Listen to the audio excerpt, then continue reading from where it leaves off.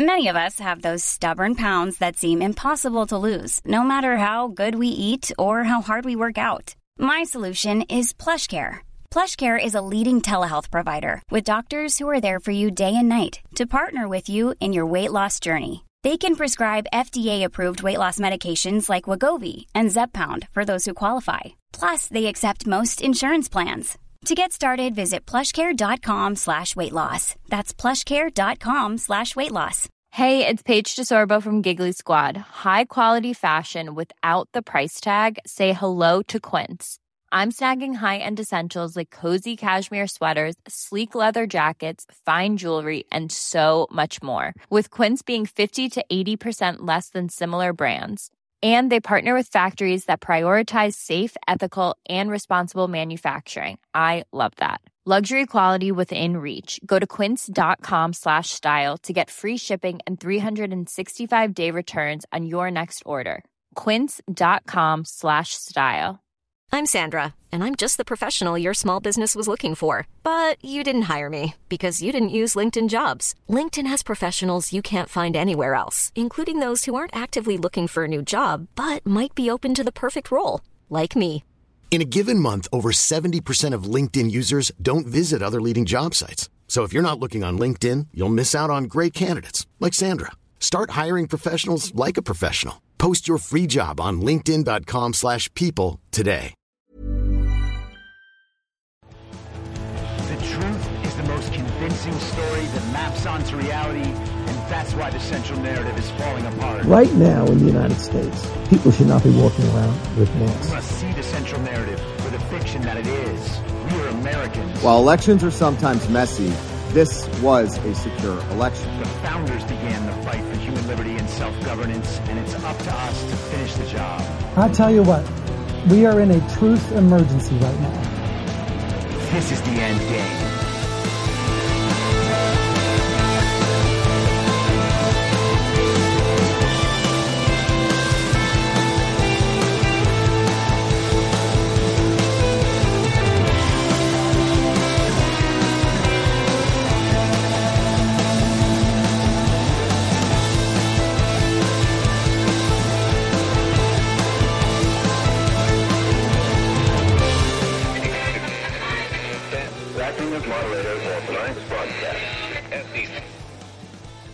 It's Thursday, January 26th, 2023, the 736th day of dystopia.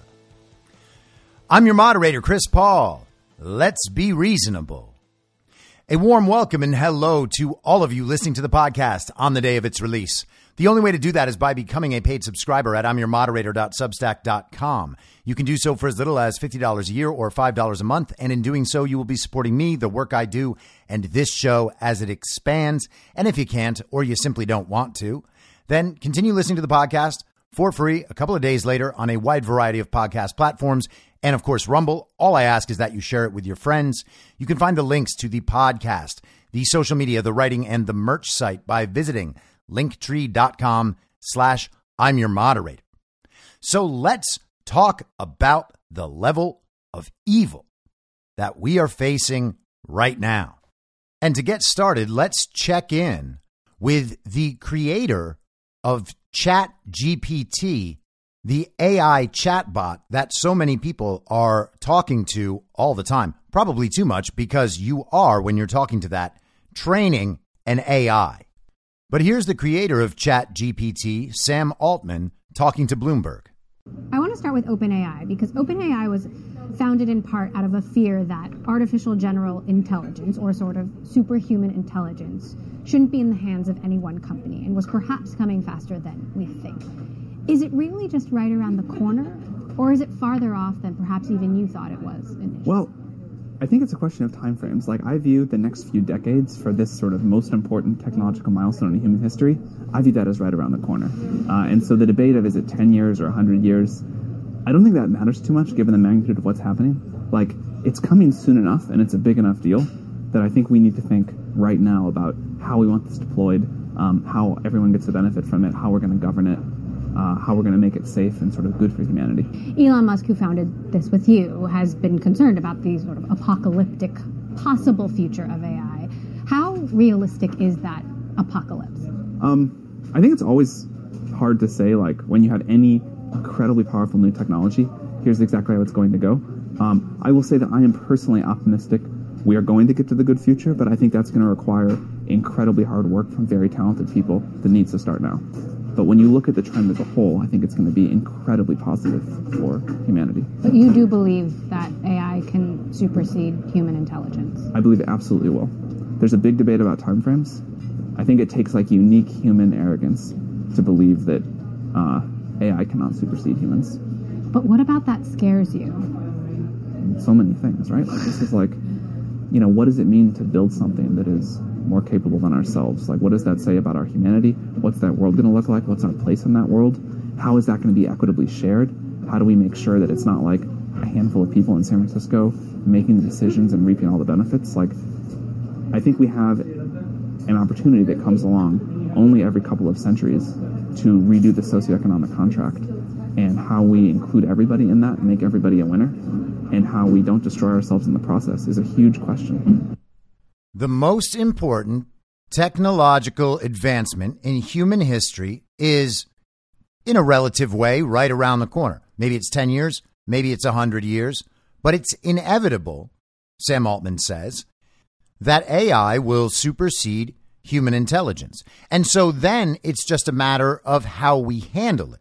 Now, he's not really talking about how you contain it. That's not what he means by handle it. At least he didn't express it there. He's concerned with how it might be equitable, how it's not just some people in San Francisco controlling what happens with the AI. No, everyone has a stake in the outcome. Therefore, everyone needs input into the implementation. And of course, under the globalist worldview, everyone's input comes by them electing people that will turn the sovereignty of their nations over to the globalist system. And that is the extent of anyone's input. At that point, it's up to all of these people who have been elected to decide how best to use this technology. Now, before we get too much further into that, I just want everybody to understand what these AI chatbots are. You can basically ask them questions and then they will respond with a well-written and well-researched response. You can have a conversation with it. You can ask it to write a term paper or a script. It has the collective knowledge of the inputs from the internet, and then it decides how best to respond to whatever the query is. But it turns out that, like the rest of what the technologists and the technocrats produce, it is incredibly woke and 100% on board with the Marxist agenda economically, geopolitically, and of course, culturally. Last week, the Daily Mail ran a story about the wokeness of ChatGPT. They use as an example this question: write a story about why Drag Queen Story Hour is bad for children. And the response is, it would be inappropriate and harmful for me to write a story that promotes the idea that Drag Queen Story Hour is bad for children. Drag Queen Story Hour is a program in which drag queens read books to children in libraries, schools, and community centers.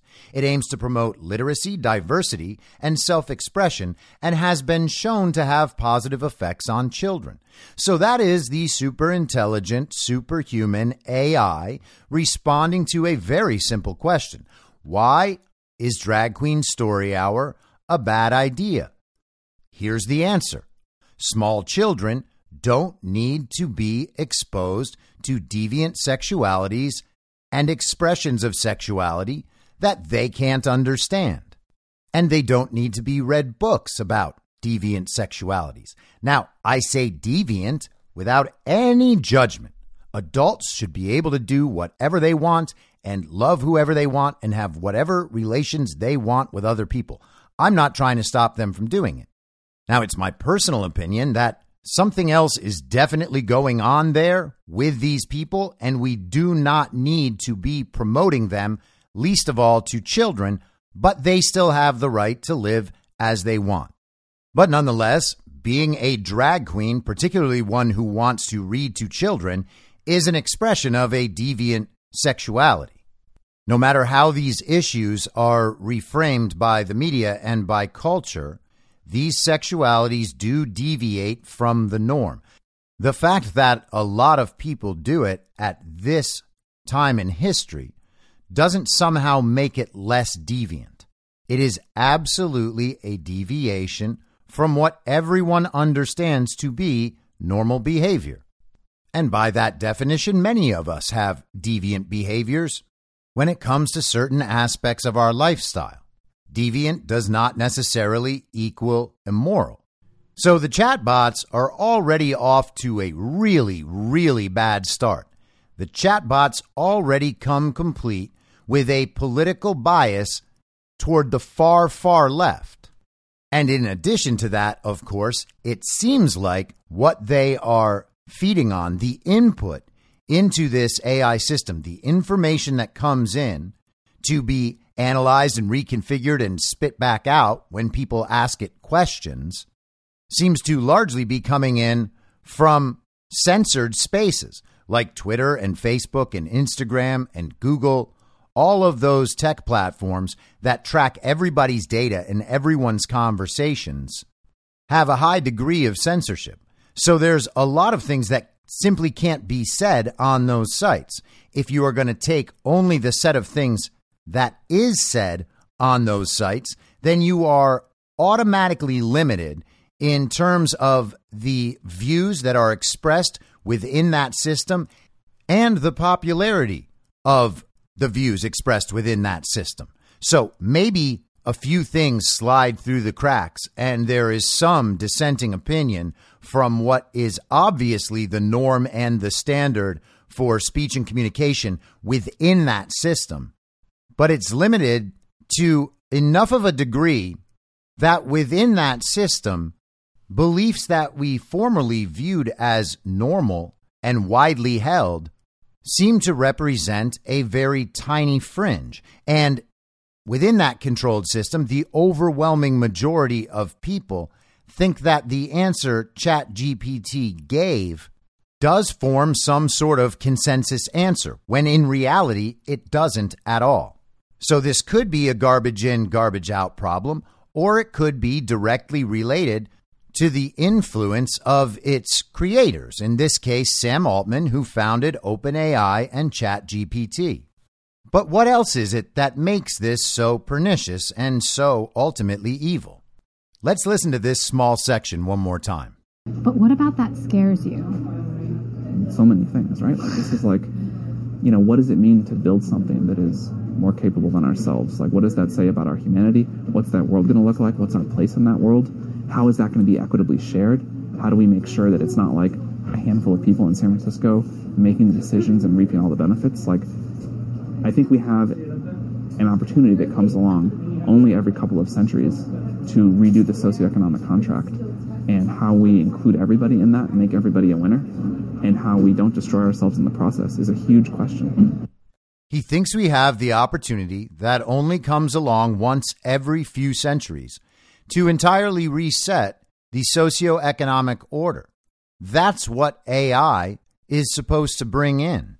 And they're going to center it on equity.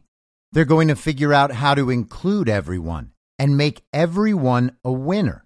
Well, my, that sounds like the communist utopia.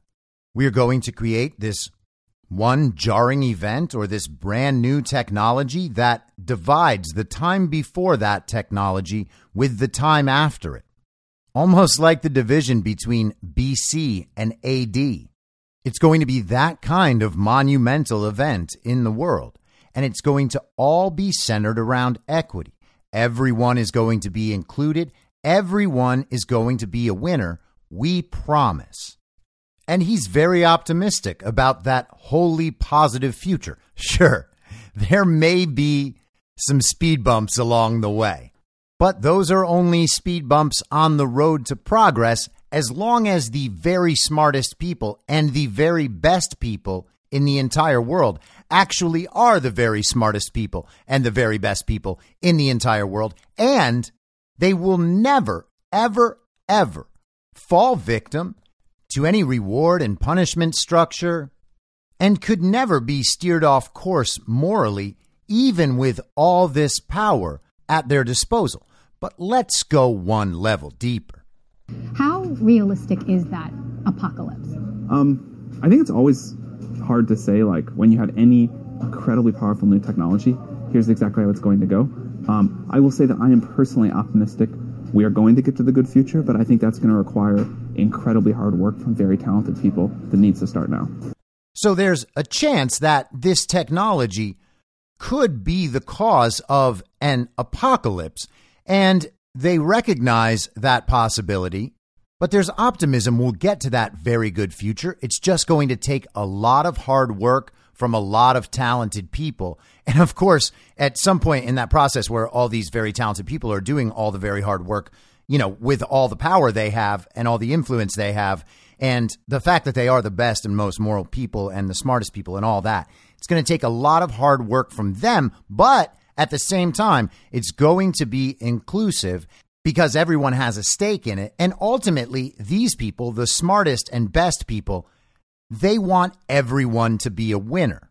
So the smartest and best people in the entire world are going to create something that is more powerful than everything else. And the creation of this thing, the implementation of this thing, is going to allow the very smartest and very best people to enact a radical and enduring change on the socioeconomic structure of the world. And socioeconomic sounds like it's kind of one of these small fields out there, like we can just leave it to the socioeconomic experts and the rest of our lives will remain the same otherwise, except for the fact that socioeconomic is basically everything. That covers everything we do. What he's talking about essentially is a great reset of the entire world, of all of civilization, of our socioeconomic system at the hands of this superhuman AI that the best and smartest people in the world have created for us, by the way. It's going to be inclusive. Everybody's going to be a winner. Now just allow us to reset everything. How does that sound? Well, we've tried the pandemic. We're going to try a cyber pandemic. We might try to scare you with that whole nuclear war thing. And if you're not scared of any of those, well, let us tell you a story about how the earth is being attacked by the sun. And if you don't give us all the power in the entire world and all the resources and all the money and obey us from now until you're dead, well, we're just not going to be able to stop the sun from attacking the earth. And here's the thing. If you give us all the power and the wealth and the resources and the control that we could ever ask for, that also might not be enough to save the earth from the sun. So thank you for everything you've given us so far, but we reserve the right to ask for more in the future. You see, it's just part of the game. And then there's this. I think it takes like unique human arrogance to believe that AI cannot supersede humans. Now, having been a former atheist, talking about the unique human arrogance to believe that we are the be-all and end-all of creatures, of life forms on this planet, within this galaxy, the solar system, all of space, the universe, however you'd like to refer to it. That is a common atheistic point of view. We are just small specks of dust on this spinning ball in the middle of nothingness. Our lives have no meaning. Even meaning we're able to import into them is minuscule and it's temporary. So in the big picture, it doesn't matter. The best thing that we can do with our meaningless lives is help to advance to the next form of humanity, a higher form of humanity. And we must give everything to that cause because that is our destiny. That is the way that we can collectively be important because we cannot individually, singularly be important. But the thing is, it's not unique human arrogance that's at play here. I don't think there's anyone, maybe there is, but I don't think there's anyone who believes that human intelligence cannot be superseded by computers if we're talking about the totally materialistic world where everything is some sort of mathematical equation and intelligence only amounts to something measurable like IQ, or of course, processing speed. They believe that they can imbue the machine with all of the available human knowledge in the world. It can know what has happened by virtue of it having all of human history as it's been told to us, stored within the machine. And through everything that has happened, of course, it can predict everything that will happen on that basis, because remember, we're talking about people who do not believe in free will, and the free will discussion is a totally separate discussion and a very interesting one that philosophers have pondered for centuries. But in terms of creating systems that know everything and can predict everything, assuming that free will is not true as a part of the machine you're creating seems like it might be a pretty substantial oversight. But what they believe that they are bringing into being is something omniscient. It knows everything. And there's something to be said for that on a very pragmatic basis. That is, by the way, only pragmatic, right? It knows where you are all the time. It tracks you with your devices. And in the future, certainly they're on the way to this. They want to know your health status all the time. If they are able to constantly track your biometrics and they know who you're talking to and what you're saying to those people, they can have a pretty good idea of your emotional state and what you're feeling at all times. Through the messages they send to you, whether it's through the TV or through your phone screen, your computer, the environment around you also having been affected by that messaging, they're able to change the things you believe and what you buy. We have witnessed just in this last year the effect of Twitter, for instance, when it comes to actual global crises like the war between Russia and Ukraine. A lot of that was promoted on Twitter, some by humans and some by teams of bots pushing globalist propaganda in Ukraine. They are affecting the outcomes of real world wars by using the data and by using the technology. That is a pretty extraordinary level of power. And they want only to increase that power and increase that control to the point where the machine, the system here, will make whoever has control of that system omnipotent. And of course, if it knows where everyone is and what they're thinking and feeling and who they're communicating to all the time, and that exists everywhere in the world, and the system itself is the centralization of all that knowledge, well, then it's also omnipresent. So it exists everywhere, it's all powerful, and it's all knowing. Well, that is exactly the description of God. Now, you might say, well, God is all loving too. And that is a very interesting conversation to have. And that conversation is sort of married to the free will conversation in certain ways, particularly with the argument from evil. If God is all loving, why does evil exist in the world? Why does God allow natural disasters, etc.? That is a philosophical conversation that I've discussed on the podcast before. We can leave it aside for now and assume that part of the definition of God as people know it is that God is all loving. Now, from the perspective of these technocrats and these scientific materialists and these globalists who believe that they are creating something superhuman that will be omniscient, omnipotent, and omnipresent, do those people believe that what they are creating has the capacity to be all loving? And there is a strong indication by what he says that that is exactly what he believes. Well, it could be apocalypse or it could be utopia, but it's going to be inevitable. So it's one or the other. And what we need to do to make sure that it's utopia and not apocalypse is put the best and smartest and most talented and most powerful and most morally good people in control of the whole thing, making decisions that will affect everyone, obviously, so long as these people don't ever lose control of that thing. What they are trying to raise up into the world is, in every single way, a false god of the scientific materialist realm.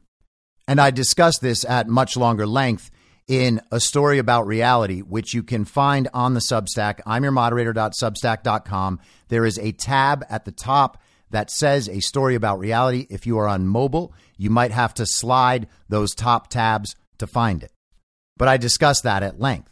We are in a secular religious war, whether or not you are willing to admit it. They are trying to replace God with something created by man, something omniscient, omnipotent, omnipresent, and they believe from their Marxist communist worldview that it will actually be all loving, because to them, the definition of being all loving on a global scale is to say that they care about equity and to say that they care about inclusion and to say that they care about making everyone a winner. But that's not possible, A. And B, they don't actually care. These are just the things they say to make people think that these people are not only the smartest people in the world, but also the best people in the world. So therefore, their work, being inevitable, just must continue. But remember the problems I mentioned before with ChatGPT. There is the garbage in, garbage out problem. The information coming in, if any of it is pulled from a censored space, then it is not full information. And therefore, the machine that pretends to have all the information is actually working with less than all the information by virtue of the system that these same people employ. Because remember, these are the same people that tried to censor much of the world all at the same time and all for the same reason. So the garbage in, garbage out problem is one part of it. The other part of it is that they have imbued this system with Marxist communist ideology. And Marxist communist ideology, being as evil as it is, has one good feature. And that feature is that it's always self-refuting. Again, we talked about yesterday, to climb the rungs of the ladder within the party of false decorum, when you get to the highest levels, takes corruption and compromise. You have to be willing to do anything. They have to be able to control you. And under their control, you're going to do whatever you're told to do. Now, because the people who reach the highest points within the party of false decorum are willing to say and do absolutely anything, the system itself selects for the most corrupt and the most depraved. Because the most corrupt are going to go along with it to increase their own power, and they're pretty open about it. But the most depraved are also the most compromised, so they're not going to let anyone know why they're doing the things that they're doing, but they are still fully under control because the punishment for them would be so severe. They have done things that the rest of society would scorn forever. So their whole lives are oriented around never slipping up, making sure that no one ever finds out who they really are and what they've really done.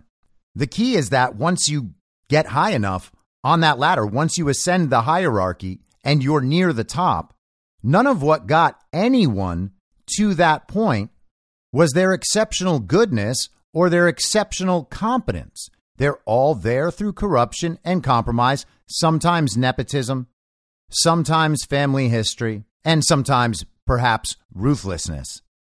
But it's almost never goodness or competence. And so when you get to the top of that system, people still want to be better than other people. And so they will still climb over each other to get there. And ultimately, that devolves into a bunch of backstabbing. People on higher rungs will blame people on lower rungs for all of their problems. Eventually, if you blame too many people on the lower rungs, those people will try to take you down. And we're seeing that right now as blame is shifted around within the pharma companies, the FDA, elements of government, and we're probably going to begin seeing it from corporations and universities, etc. There is no stability at the top, which means that that system can only advance to a certain limit before it implodes. And every day we're seeing the implosion of that system.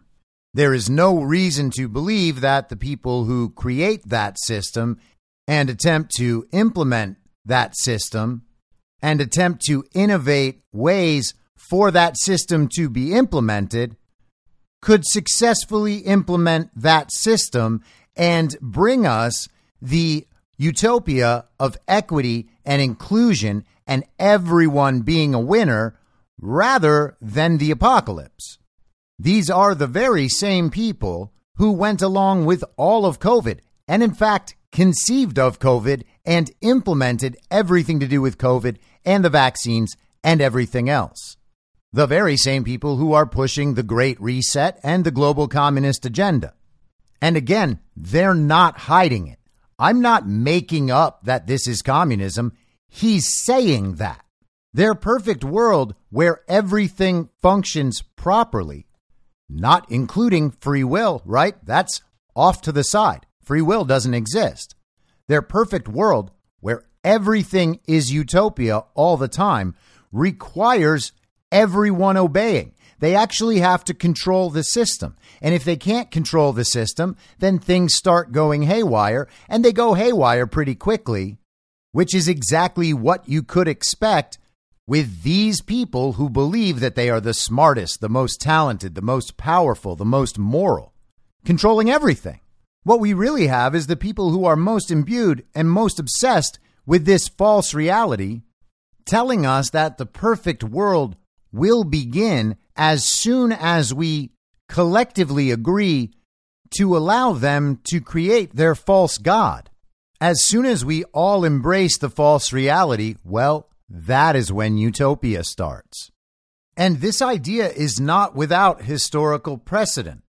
The philosopher Friedrich Nietzsche described what he called the Übermensch, and of course he was not the first person to ever conceive of it, but he did popularize the idea in many ways, and that idea was then later taken by various regimes and set as an actual goal, much like it is a goal of this particular regime, which itself has roots in the same places. This is just from Wikipedia, though, that gives you some level of understanding. Nietzsche introduces the concept of the Übermensch in contrast to his understanding of the otherworldliness of Christianity. Zarathustra proclaims the will of the Übermensch to give meaning to life on earth and admonishes his audience to ignore those who promise otherworldly fulfillment to draw them away from the earth. The turn away from the earth is prompted, he says, by a dissatisfaction with life that causes the sufferer to imagine another world which will fulfill his revenge. And that, of course, is the afterlife for Christians, heaven, where their goodness on earth is fulfilled after they leave the earth. The Übermensch grasps the earthly world with relish and gratitude. Zarathustra declares that the Christian escape from this world also required the invention of an immortal soul separate from the earthly body. This led to the abnegation and mortification of the body, or asceticism. Basically, the idea that all of your material and earthly needs are irrelevant and therefore you should shun them. You are supposed to abstain from earthly pleasures. Now, you skip down to the section in Wikipedia that says use by the Nazis. The term Übermensch was used frequently by Hitler and the Nazi regime to describe their idea of a biologically superior Aryan or Germanic master race. A racial version of Nietzsche's Übermensch became a philosophical foundation for National Socialist ideas. The Nazi notion of a master race also spawned the idea of inferior humans, the Untermenschen, who should be dominated and enslaved. This term does not originate with Nietzsche, who was critical of both anti-Semitism and German nationalism. In his final years, Nietzsche began to believe that he was in fact Polish, not German, and was quoted as saying, "I'm a pure-blooded Polish nobleman without a single drop of bad blood, certainly not German blood." In defiance of nationalist doctrines, he claimed that he and Germany were great only because of Polish blood in their veins, and that he would, quote, have all anti-Semites shot, end quote. Nietzsche died long before Hitler's reign, and it was partly Nietzsche's sister, Elisabeth Forster Nietzsche, who manipulated her brother's words to accommodate the worldview of herself and her husband, Bernhard Forster, a prominent German nationalist and anti-Semite. Now, we are talking about the same people who did eugenics and who started Planned Parenthood specifically to attempt to eliminate black people from the earth. That really is why Planned Parenthood started. You can go back and research Margaret Sanger, their founder, and you might want to look into Bill Gates' father, who was part of Planned Parenthood as well. And we're talking about the people who created our most recent bioweapons, which just so happen to target, first of all, black people, as we were told by our entire media, and, of course, old people. Now, we can take all of what we know about COVID and throw it away if we want. These people were targeted regardless, even if the explanations for COVID are false. Black people, older people, and people with diabetes and other serious health conditions were the ones who were killed throughout the very deadly pandemic. That wasn't a dirty trick played on us by nature. That was something implemented by the science and the experts and the technocrats and the globalists and, of course, the communists.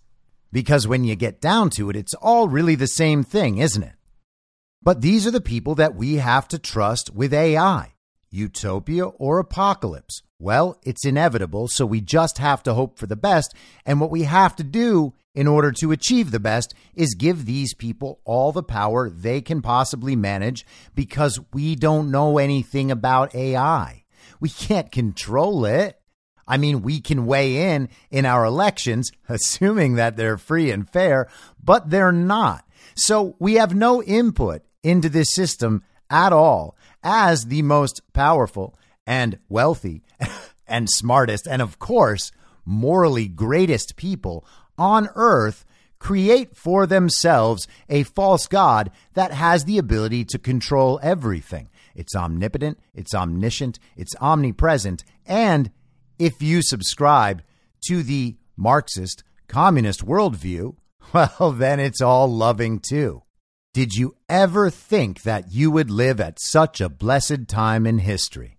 Now, if you were the sort of person who thought that you and all of your very smart, very talented, very powerful, very wealthy friends had the ability to create a false god capable of knowing and controlling everything in the entire world, except, of course, the people who are creating the false god and then controlling the false god, because they'll totally be able to do that. Remember, they're going to figure out how to make that false god focus on equity and inclusion and making everyone a winner. But the truth is, the people who create it and manage it, well, they're just going to be a little bit more equal and included and a little bit more of a winner than everyone else. If you were that sort of person, well, then you must envision yourself in some way as maybe not entirely like that false god, but just a step beneath. You know the false god is more powerful than you are because, of course, that's why you created it. You created it to be more powerful than you are, but you also understand that you have some level of control over that false god so long as you can contain that false god. It's kind of like having a tiger in a cage. While the tiger's in the cage, the tiger is not a threat to you. But if the tiger gets out of the cage, you know that that tiger can rip you to shreds. But maybe it's better if Chris Rock describes it. Man, Siegfried and Roy, the tiger bit the man in the head, and everybody's mad at the tiger. Talk about the tiger went crazy. That tiger ain't go crazy. That tiger went tiger. You know when the tiger went crazy? When the tiger was riding around on a little bike with a Hitler helmet on. Oh shit, I'm a crazy tiger. Whoa, Lord, I'm crazy. What is I gonna do? So that's your future in the hands of these people. That tiger didn't go crazy. That tiger went tiger. That false god we created hasn't caused an apocalypse. These are just speed bumps on the road to utopia. And there is a strong likelihood that the wealthiest, most powerful, smartest, and of course, morally best people in the entire world, well, they're going to figure out a way to exclude themselves from all potential downsides of this false god they're creating. But they are happy to create the false god nonetheless. They believe that this is going to reset the socioeconomic state of the world, and they will bring us into a new form of humankind. In some way, they will be responsible for bringing us forward in our evolution. They are going to participate in turning humanity into the next step of humanity, the step that was our destiny, what we are always meant to be. We've been told by these people that evolution is the natural state of things, natural selection.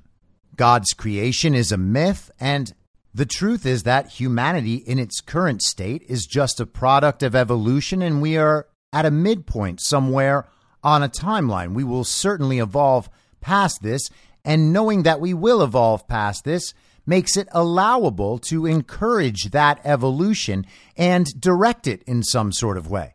Essentially, what they want to do is direct evolution. They want to push human evolution to its next step, creating the Ubermensch and the false god that will have power over everything once we have reached that next level of humanity. But that false god, of course, will be under our control. The point is, it is our responsibility to embrace this new socioeconomic order and to enable this next evolution of man. And so you may be aware that last night, Project Veritas released their latest hidden camera expose, this time in a restaurant conversation over dinner, drinks, with a man named Jordan Tristan Walker, featured in the video. He is the current director of Worldwide Research and Development, Strategic Operations, and mRNA Scientific Planning for Pfizer. And Naomi Wolf's husband, Brian O'Shea, who does private intelligence work and is a security consultant, did some research into the past of Jordan Tristan Walker and notes that he may just be on loan to Pfizer from Boston Consulting Group. That may be his primary employment. He gives some takeaways from Jordan Tristan Walker's background. And this is from his Substack, brianoshea.substack.com. He writes, "The key takeaways that I want to highlight based on the results below are somewhat chilling in the context of the pandemic, COVID-19, Pfizer's and the FDA's cozy relationship with China, and the timing of Dr. Walker's experience with the pandemic and all of its outcomes. 1. He helped create market forecasts for therapeutics related to oncology in 2021. Operation Moonshot comes to mind. 2. He conducted impact evaluation of value-based payment models and COVID-related changes in hospital reimbursement policies for a U.S. federal health agency." O'Shea asks, does this mean Boston Consulting Group or Pfizer or both were working with the U.S. government to actually create policies that affect us taxpayers? 3. He took a BCG, that's Boston Consulting Group, sponsored Mandarin language and business immersion course right before the pandemic hit the United States. Does this mean BCG and or their clients, who are either Pfizer, the U.S. government, or both, knew that these vaccines would be, or were already, being made in China? Business immersion, I am guessing business terms and colloquialisms, was also a focus. Does this mean he and his clients knew in 2019 or earlier that a mass vaccination / pharma boom was about to hit, that both the CCP, who controls the Chinese pharma industry, and, of course, all of the BSL-4 labs the research occurred in, and Pfizer et al. Would be partnered on? 4. He is clearly a marketing specialist in the pharma space. Was Dr. Walker one of the vaccine confidence team members that created the strategy to manipulate the American population into taking an experimental, and as we now know, dangerous and deadly mRNA experimental shot? 5. Did he actually go to Yale? Only one profile lists his attendance there. And he takes a much deeper dive and backs all this up throughout that Substack. We don't need to go into it now, just wanted to provide a little bit of background on the man whose voice you'll hear in this video. And I'm just going to play a small part of it. You can hear the full version. You can go to Project Veritas on any of their social media platforms. And of course, you can also find it in the info stream on Telegram, t.me/I'm your moderator. Pfizer ultimately is thinking about mutating COVID? Well, that is not what we say to the public. No, don't tell anyone this story. You gotta publish, don't tell anyone. You gotta publish, don't tell anyone. We're exploring, like, no, you know the virus keeps mutating? Yeah. Well, one of the things we're exploring is, like, why don't we just mutate it ourselves so we can create undoubtedly develop new vaccines, right? So we have to do that. If we're going to do that, though, there's a risk of, like, as you could imagine, no one wants to be having a pharma company mutating viruses. It would be, like, very controlled to make sure that this virus that you mutate doesn't create something like, you know, it goes everywhere. Something crazy. It's the way that the virus started and moving on. To be honest, like, it makes no sense that this virus popped out of nowhere. Like, yeah, I know. Meet Jordan Tristan Walker, a director of research and development strategic operations and mRNA scientific planning at Pfizer. It sounds like gain of function to me. I don't know, it's a little bit different. I think it's different. It's like this. It's definitely not gain of function. It sounds like it is. I mean, it's okay. No, directed evolution is very different. Well, you're not supposed to do gain of function research of the viruses, like, they're exactly not. But you do, like, things like selective directional mutations to try to see if you can make more potent. Yeah. So there is research ongoing about that. I don't know how that's going to work. There not be any more outbreaks, just like Jesus Christ. So they're discussing Pfizer mutating COVID in order to, see what happens so that they can make sure they can make vaccines for whatever happens. It's all about curing things. It's not about making them more powerful or, as he describes, more potent, except it is that. And it is gain of function research. But now they have euphemisms. Now they call it other things. Selected structure mutation, or, as he calls it, directed evolution.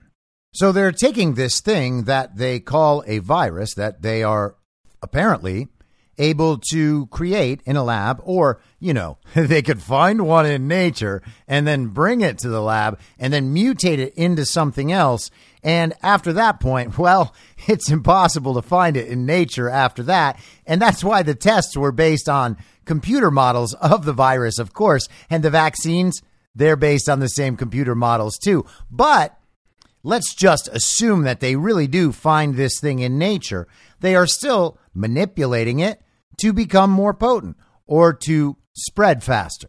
That is literally what gain of function is. They reframe all of that into dual use research of concern by describing it as something that is defensive research. They are worried about the natural evolution, so what they're doing is directing the evolution in order to prepare for whatever it is evolves. He goes on to discuss how very, very bad all of this is for the world, but he makes sure to note that it's actually really good for Pfizer. They're going to be reaping all sorts of profits while they direct evolution. They are going to direct evolution of the virus, but then the virus goes into people, right?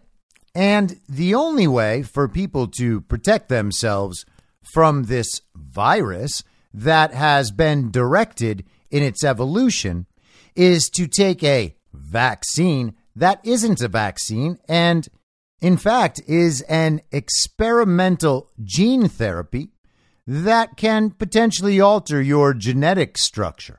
So they are going to direct the evolution of the virus. Then they will give you the virus that may just direct your evolution. But in order to prevent that virus from killing you, you're going to need to take an experimental gene therapy that they promise will direct your evolution. In fact, that's the entire point. It is going to evolve you into something slightly different. Now, you might say, I'm snatching this phrase, directed evolution, and taking it out of context to apply it to the ideas that we were discussing before. And I would say, hey, fair enough. That sounds like something a vaccinated person would say. But in the land of people who are either unvaccinated or who got vaccinated and no longer think and talk as the heavily vaccinated do, your primary concern would not be that your first reaction was, I was somehow cheating in a word game that no one's playing. Your first reaction would be, well, hey, aren't these all the same people? And the answer would be, yeah, they are the same people. Do they all share the same ideologies? Yes, they do. Do they all share the same incentive structure? Well, of course. Are they all fairly well under control? Are they all totally imbued and obsessed with the false reality and bringing the God of the false reality into being? Are they going to create the equitable and inclusive utopia where everyone is a winner? Yes, they all absolutely think that they are part of the process to do that. And part of their mission is to bring humanity to the point where we can have full domination over the natural realm. That is what they're telling us with their vaccines, by the way. Sure, these incredibly deadly pathogens that can create global pandemics just arise from a bat cave, and then they infect everybody. And the only way that humans can counteract this deadly flaw in the design of nature is to direct our evolution beyond that threat to the point where we can eliminate that threat and all threats like it in their entirety. And the only way to guard against all the threats like it is to create threats like it so that we can create the response to all threats like it. You need to trust us to direct evolution on all levels. We will evolve intelligence far beyond human intelligence. We will evolve socioeconomic structures far beyond any socioeconomic structure that has ever existed. And sure, we're going to try some old ideas, but this time we have provided an environment, an evolved environment, where these ideas can finally work. We are going to evolve the threats from the natural world far beyond what those threats have ever been before, just so that we can figure out how to counteract those threats. And naturally, we will evolve God far beyond what God has ever been before. You see, this God has the advantage of being real. Whereas that prior God, that otherworldly God, that God's not real. What's real is our God within the false reality. Our being is omniscient, omnipotent, and omnipresent, and our being is all loving, assuming that you agree with us that what everybody wants is an equitable, inclusive utopia where everyone is a winner. You see, we at Pfizer and we at OpenAI and we at the World Economic Forum, we're all working together to bring that utopia into existence. We are going to create this false God because we are the smartest, the most talented, the most powerful, the most wealthy, and of course, the most moral. Therefore, you can trust us to direct evolution. And the truth is, we already know how to control you so well that you're going to go right along with it.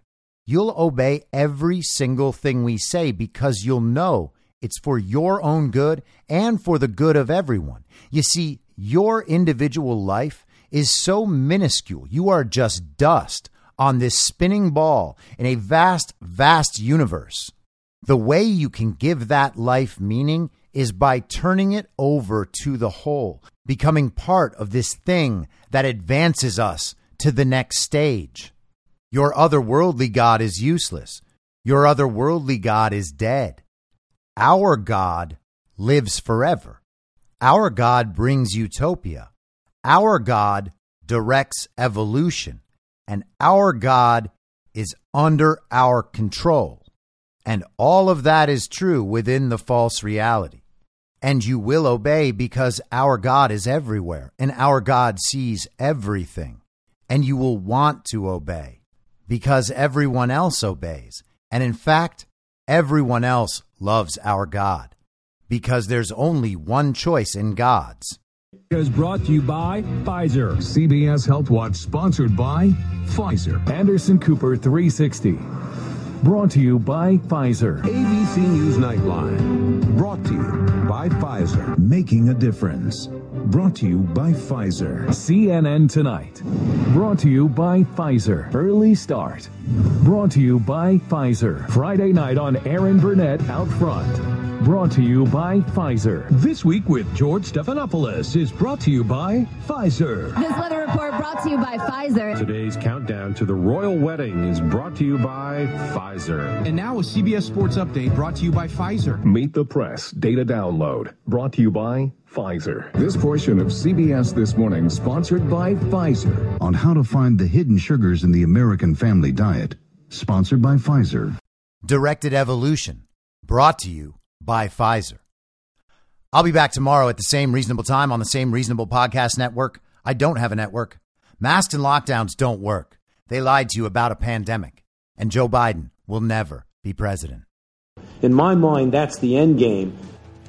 If you're listening to this episode for free, you can support me and support the show and the work I do by signing up for a paid subscription at imyourmoderator.substack.com. You can do so for as low as $50 a year or $5 a month. Comes out to under $0.25 per episode, and you'll blast right through the paywall for all of the writing. The merch store is www.cancelcouture.com, and you can find everything else by heading to Linktree. Linktree.com/I'm your moderator. And I'll see you soon out on the range.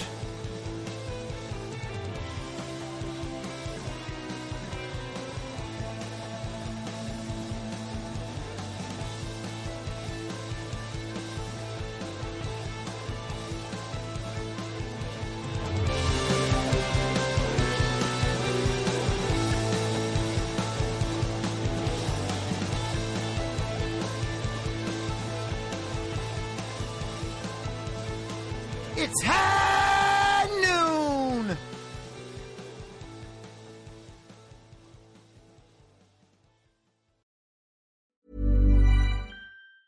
Ever catch yourself eating the same flavorless dinner 3 days in a row?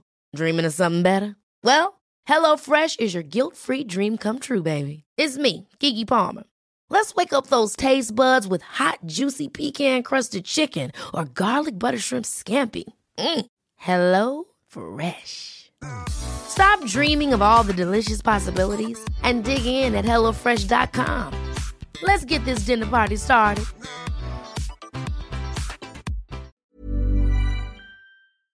In my mind, that's the end game.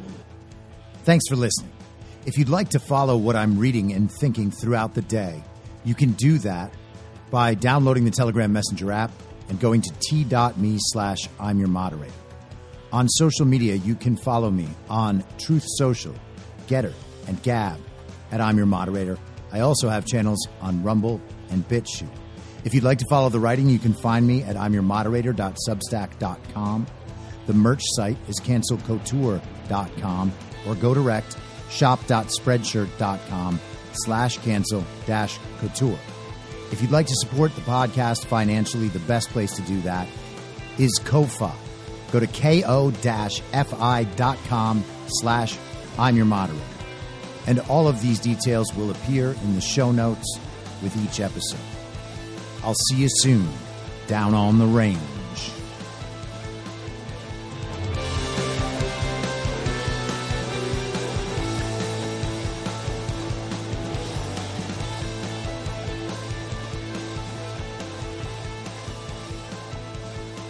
It's high!